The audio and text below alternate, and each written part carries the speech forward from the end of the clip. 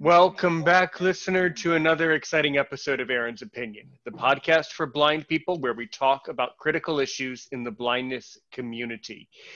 Tonight, we're going to talk about art. But before we do, let me remind you that this episode of Aaron's Opinion is copywritten by Aaron Richmond and Aaron's Opinion. This podcast can be heard almost anywhere you would find a podcast, and especially on YouTube, to which many of you in the audience are very, very excited and are really responding well to my latest advancement as far as me producing videos for you on YouTube. You guys really like it. Don't forget, follow Aaron's Opinion on Facebook, Twitter, YouTube, and even consider becoming a patron on my Patreon page. All right, tonight we are joined by a student from MIT. Her name is Carmen, and she wants to talk to us about art. Carmen, you came to a particular group on Facebook, one of the blind groups, I don't remember, and it doesn't really matter. You posted a video where you wanted to talk about, accessible art or something. And for the purposes of the video and the reality of it is, I don't remember what you said about art in the video. So walk us through that and let us know exactly what you want to talk about as far as accessible art goes. And then I'll ask you a lot of questions. Go ahead. Yeah, so I'll start with the concept of the class. First of all, this class is the reason that students become mechanical engineers at MIT. It's so fun, it's a lot of work, but at the end we make something really cool. And so my team has chosen for our cool product, we think, to make two-dimensional art something that blind people can experience in an understandable and enjoyable way. And so we set out to find out what that means and what's already out there. And what we found was that there's a lot out there, but it's only in one museum at a time. For example, in Prague, they have what they call haptic gloves. And you put them on, and there are vibrations in the fingertips that will make it feel as if you've hit a solid surface. And you can you can feel all around this statue that isn't actually in front of you, but it feels like it is. And it's the same as if you were experiencing it by actually touching it. In Nevada, there's a program called 3D PhotoWorks that takes 2D masterpieces like the Mona Lisa, and they create sort of a tactile, almost topographical map so that her nose is raised and her face is raised, and the lowest part is like the edges of her face or the edges of her hair. And you can feel that her hair is curly. It's a very cool project. So those are some of the things that are out there. What my team set out to do is to create something like pin art, it's a toy meant for like 6- and 7-year-old birthday presents, where you can set it on top of just about anything, and the pins that are all set together very close will raise up according to the topography of whatever it's set on. It's most popular to set it on a face, for example. Anyway, it's meant to just create a fascinating image, but we know that we can also feel the tops of the pins, and they mock that shape. So we wanted to take that idea of the pins creating some topography and translate a two-dimensional art piece to a topography using these pins. We ran into a lot of challenges that we're still sort of working out. Like, for example, to raise that many pins mechanically, the housing or the timing is absurd. You'd need something so big, the pins wouldn't even be recognizable anymore as a surface. Or you'd need so much time to move them up and down that it would take overnight to set even one piece of art, which wouldn't be that exciting. So we've been working on a few things like that, but I'd love to know anything I can learn about blindness and how people who are experiencing blindness for the first time or for their entire lives have found to experience art in all forms. Sure. This is a really fascinating concept for blind people. It's a really fascinating notion.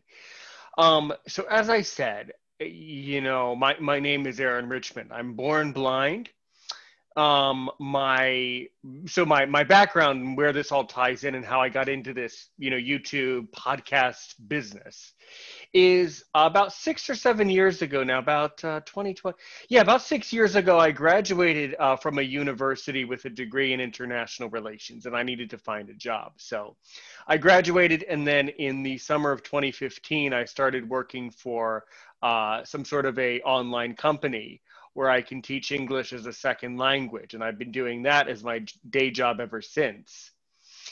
About a year ago, as most blind people, or many blind people, or at least me, or and many other people are, I was, binging. If I'm not on binging YouTube videos, I was binging podcasts from around the world. There are several podcasts that are oriented to and speak to a blind audience. However, I always felt in my heart that they just weren't doing it for me. They just really weren't open, and they just really were not approachable. Someone just couldn't really come up to that podcaster and say, hey, you know what? I have an idea. Like, I couldn't just come up to a podcaster and say, hey, I want to talk about art, and tell you about art. I felt that a lot of these other podcasters just were not really receptive to that. And I'm someone with a lot of complaints. So I thought, well, since I love to complain and talk and educate people, why don't I start a podcast so I can talk and talk and talk? And that's what I did. So I created this podcast with the notion of, basically, as I've started to say, even yesterday, I came out with a new slogan. I'm going to help, to help one person today, help a million tomorrow. And that's something that I truly, truly believe in my heart as a content creator and as a podcaster. As far as my blindness goes, I was born blind. I'm 29 years old, by the way, born blind with glaucoma. I have some, usable vision. That's why I wear glasses, by the way. And I do not know how much you know or do not know, but just to let you know, most people who say that they're blind actually do have some usable vision. And what I mean by that is they're able to either perceive colors or shadows, lights, things around them. I don't tell people what I see because it's not possible for me to express things because there's no comparison. So there's no point in me trying to explain those types of things. I am able to pick out in artwork certain details, I suppose, especially with, some of the most famous artists in France. The most celebrated and famous, the people like, Henri Matisse and people like that who really used color and really understood the value of showing art from a colorful perspective and utilizing light and color. So if artwork is colorful, it's very noticeable to me, and I am able to notice, colors. Once I had someone on this podcast, and she also, you know what? I'll tell you about that one later. That might be a future episode. I'll tell you about that person. That might be very interesting.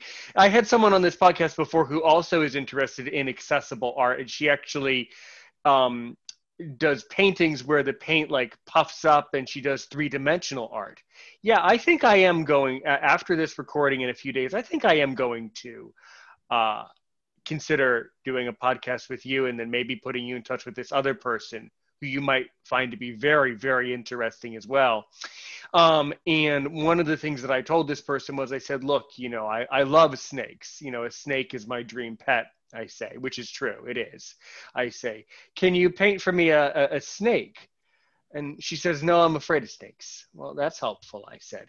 Can you paint for me? Can you paint for me a chameleon? I said, can you paint for me a panther chameleon? The ones that are on shows and YouTube videos all the time. They're kind of green, I would say a lime green, kind of a turquoise color with some kind of reddish highlights and stripes, and they're very distinctive creatures. I say, can you depict that in a three-dimensional sense for me? Sure, she could. And we never got around to actually having her do that, but I'm sure she could. So I will tell you that, when you talk to blind people about art, the opinions could be all over the place. Depending upon what it is, I think that it can be really, really, really interesting. However, I would like to help you to understand this for your research and your knowledge as a student. I want you to take this as more knowledge for yourself, that blind people are incredibly sensitive about the topic of art and what they are and are not able to see. So if you tell someone that you're going to create two-dimensional or three-dimensional art, well, you have to be careful what that is, and you have to be careful about how it's presented. Is it presented as a work, as a standalone work of art all by itself, or was it created to simply serve the needs of a blind viewer? Because that could be perceived as very insensitive to someone who's blind.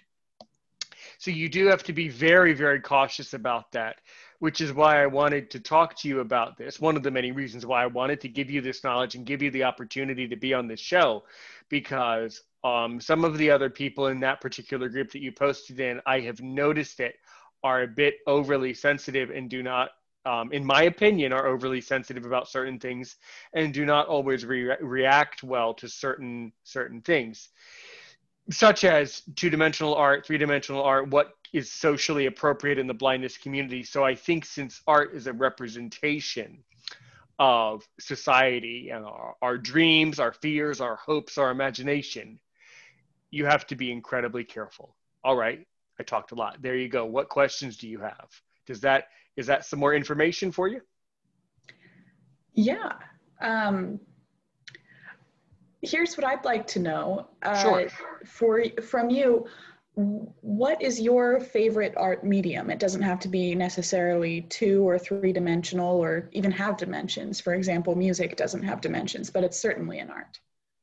Well, I mean, I would say yes. For me, music would be my favorite because I played the flute for many years at a relatively advanced level, going to audition music camps and things like that in the summer. So I was very interested in music for a while, and then I got interested in other things. So I would say, yeah, music is probably my favorite art form. However, if I see artwork that's really good and truly is valuable, then I still look up to it. I still say, wow, that's really good. That's really excellent. Yeah. Mm-hmm.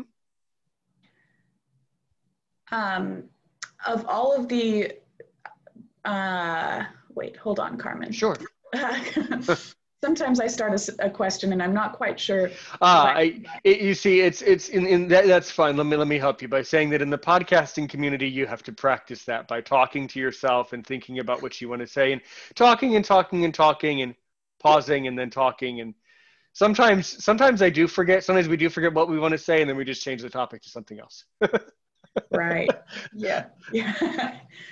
Well, I'm trying to ask you about your favorite piece of art, but in this case, I want to limit it from audio art to just visual or tactile art. Well, all right. Do you want to know what my favorite piece of music is, or do you want me to talk about the other forms of art? The other one, yeah. Okay, so you want me to talk about the other forms of art? Yeah. There I wouldn't know. I mean, I've seen a lot of art in museums, but a specific answer for your project couldn't give you that. I would say that there are some incredibly talented sculptures that I've seen, but it's hard to pin down a favorite. It would be impossible for me to have a favorite because every piece of art, if it's good enough, it's really different. So there has to be something different about it. So it's not something that I could easily compare, to things like that. So I think that's really important for a blind person. Yeah. Uniqueness makes it impossible to choose. That's what I'm hearing you say. Yeah, correct. It's kind of hard to say favorite with art because they're all so different. And if the artist got famous enough in history, they were really different to begin with. So any art that's good can't be compared to other things, or else it wouldn't have gotten in the museum. So what I'm saying, I'm giving you that response just to let you know that it's kind of, I mean, I'm not saying that question is just, N/A not applicable, but that's basically, I mean, I'm kind of saying that because it kind of is. It's not really applicable. You kind of can't say favorites for art. It doesn't work like that. I don't know. I'm just saying. Right. Yeah. Okay. All right. My next question has to do with, Mm-hmm. because this product is aimed at museums Right. purchasing. Yeah, I want to hear about your experiences visiting museums. Mm-hmm. What's a reason that you would go, or something that would attract you to a museum, and then what made it so great when you got there? Mm.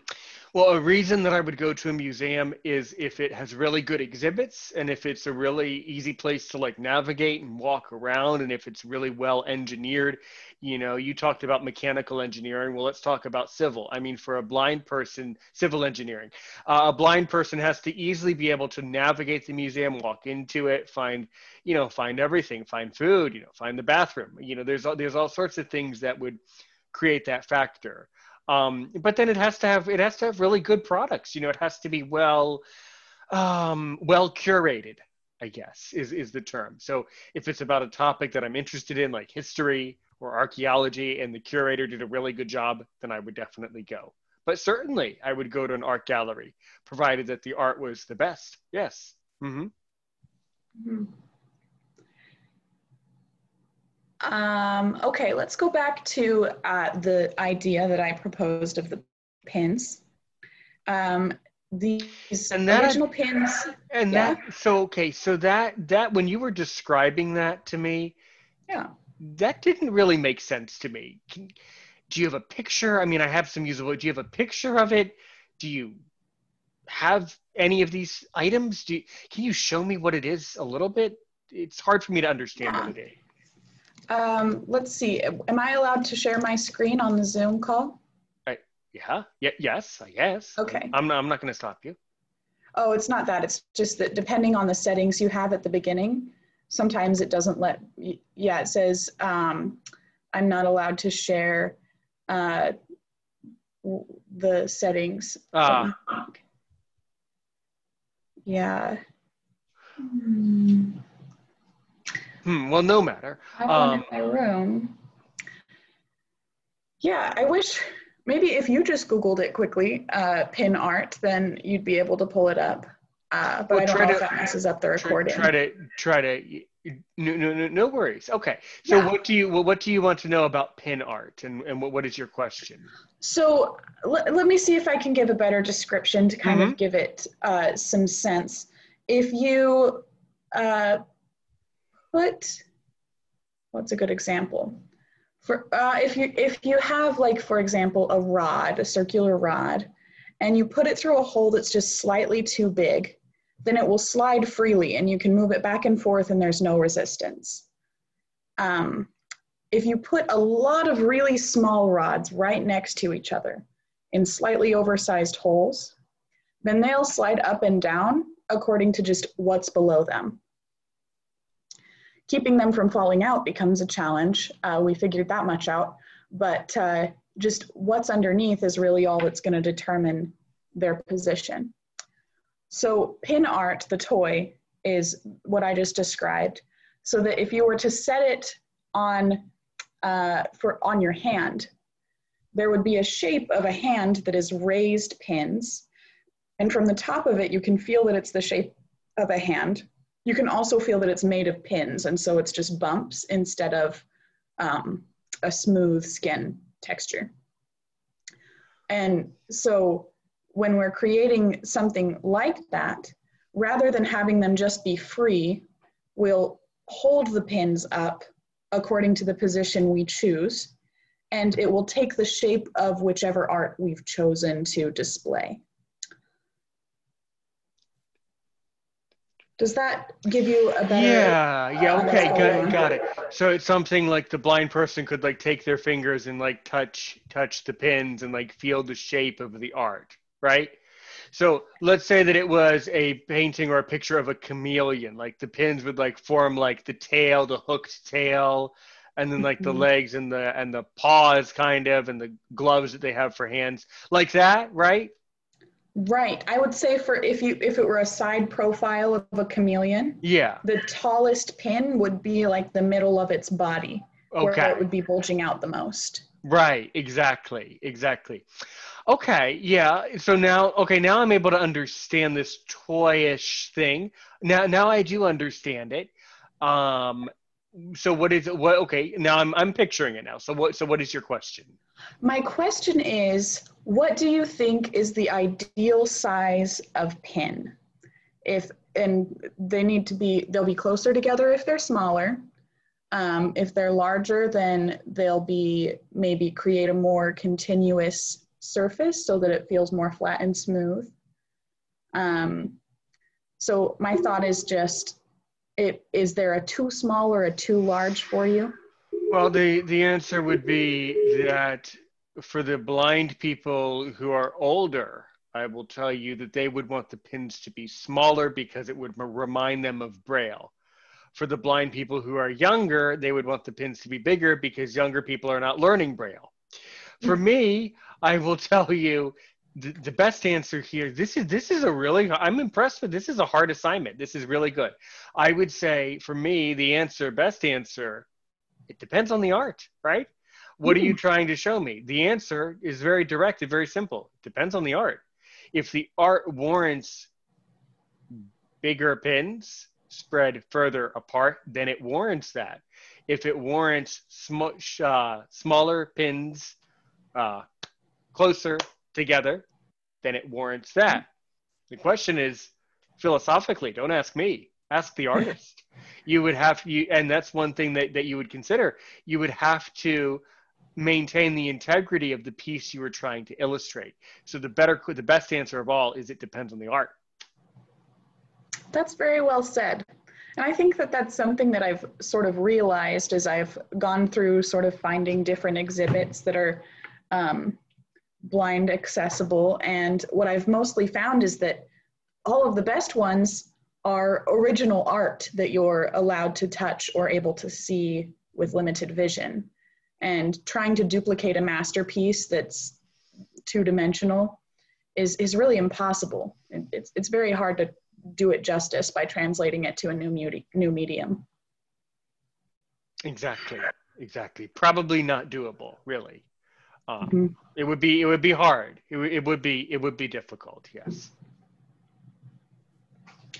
So my next idea after I did all these interviews had to do with, well, unfortunately, it's just not complicated enough to be a project, but I want to know what you would think if there were a large touch screen the size of a normal canvas that was on a cart.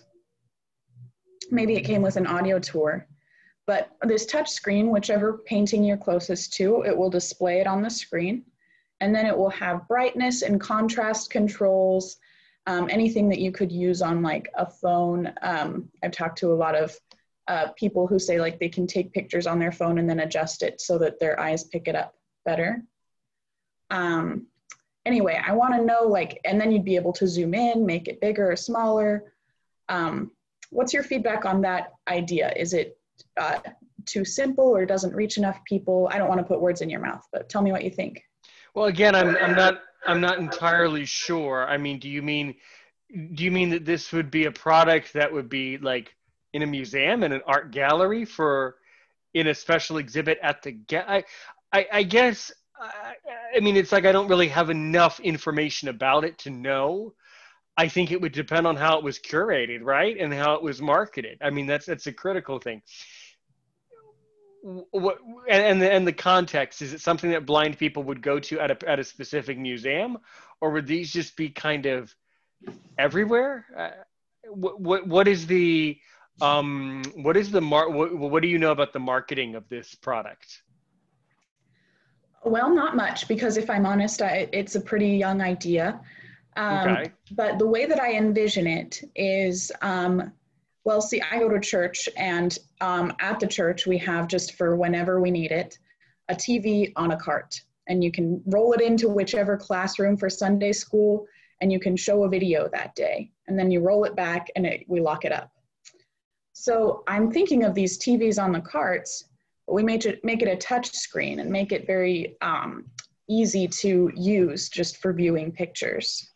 We would also provide buttons, I think. You'd have the option of using the touch screen or using the buttons. But what it would do, in my mind, is it would make it so that while you're near the art, you can see it properly. But if they don't let you get close enough that you're actually able to see it, you'll have this cart here that you can view it on the screen at the same time. Again, the answer is I agree with the idea. It depends on the art and it depends on the environment where that is.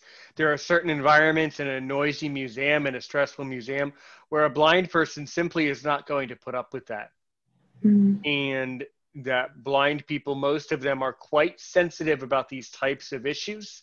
So they just are not, some of them are not going to be willing to make it noticeable to other people that they are using that type of technology. See, you have to be kind of cognizant of that at the same time. So there, I mean, the answer is it could be.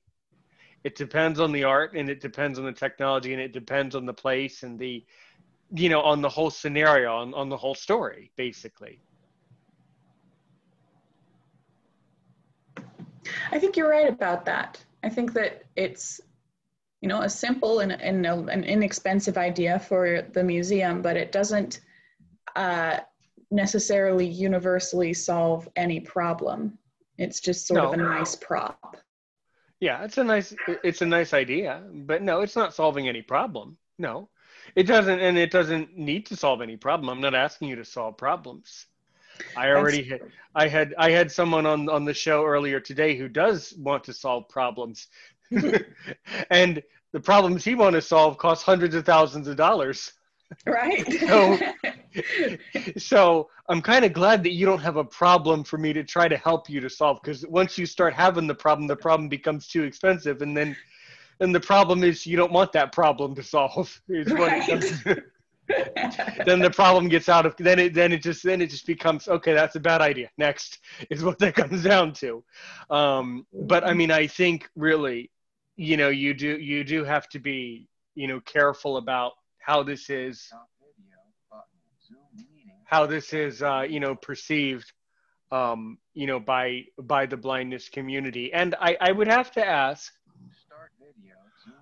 what originally, where did you get this interest in blindness and blind people from? So maybe a family member of yours is blind, maybe you've met someone. I actually can't say for this product idea where it came from, because our team was sort of split in half and I was on the wrong half to see its origination. But the reason that it's meaningful to me personally is this. When I was very young, I went to church with a girl only 2 years younger than me, who was blind from birth. Okay. And she never had any sight at all. And from my, like, I don't know how to say this, like, she moved, I moved, we eventually ended up in the same school again. And so throughout my childhood, there are just scattered stories of, like, her name is, well, I probably shouldn't share her name online. But so we you just can have these stories make one of up, yeah. how wonderful, we'll call her Jen, how wonderful she is, and what a delight it is to be around her. And most recently, this last summer, I drove her to church because we went to a particular young adult congregation. And the whole way there, the whole way back, she would tell me about the movies that she'd seen recently and give me the reviews. And so she's just a very good friend of mine and someone that I always think back on our time together very happily and look forward to seeing her again whenever we come together again. So yeah. So cool. So, okay, well, see that answers, so that's a really important answer to give, okay? Because it shows me that you're making this connection between a product and friendship. I appreciate it. But just because you have a blind friend, it's very sweet. And I believe the story is true. It's very cute, very sweet. That's not a reason, and I'm saying it from a professional standpoint, that's not a reason to develop a product just because you're friends with someone. It's not a reason to market out a product that could be perceived by some as insensitive, which it may in fact be. I support your idea. I think it can be a very, very good idea if it's done properly. Better question: have you asked all these questions to Jen? I haven't. I messaged Jen probably the day that we started this project, and I was like, we should really have a phone call, and I'd love to No, talk you, to you and you about know what? it. And actually, no, you really shouldn't, because the answers she would give you would increase bias in the project. So then, just because you like this, just because you're friends with her, you're Hmm. going to be more likely to agree and less likely to ask critical questions. So actually, no, I don't think in this case, if you want accurate, if you really want to get this done and you really want to nail this, really want to get the true essence of the appropriate research, no, don't ask Jen, because you'll be biased just because you're friends with her. And there's weird stories about that. Like, people are friends with certain people, so they perceive a whole thing one way just because they know the person. There's all sorts of effects about that. My So yeah, favorite story, sorry, I didn't mean to no cut you problem. off, but my favorite story regarding that is, and you could call this hearsay for how far down the grapevine I am, but I heard once that the author of Coraline wanted to publish it as a children's story. And the publisher was like, no, it's way too scary. And he was like, watch this. I'll read the whole thing to my daughter. And if she's never scared, you have to publish it as a children's story. So he read all of Coraline to his daughter, which is just like a very terrifying. It's so terrifying. I haven't seen the movie. I'm very scared of it just from like screenshots that I've seen and like little What clippets of is No, that I quotes. haven't seen. What is it though? What is Coraline? What? Coraline it's a scary movie. To give you an idea, if you've ever seen anything by Tim Burton, he's kind of a creepy director.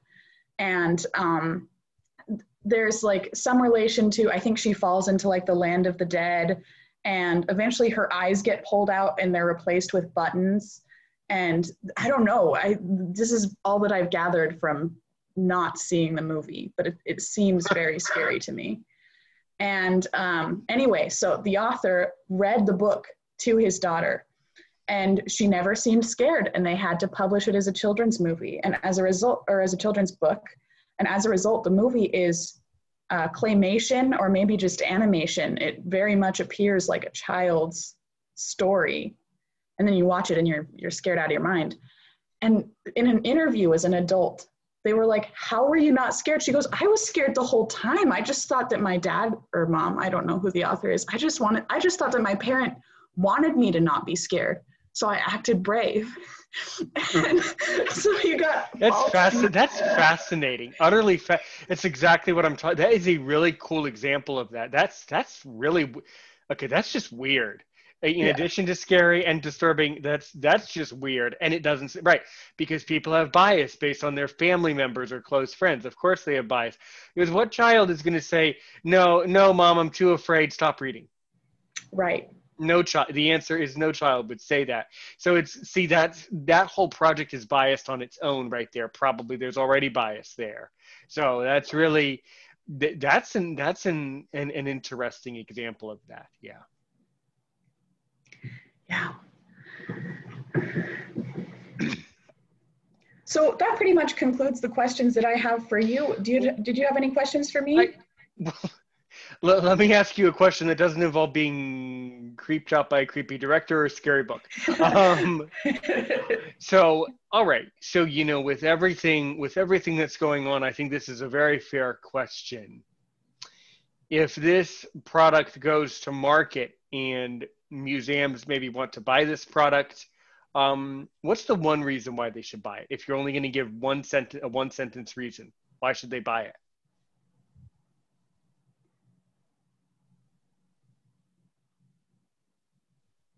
Hmm.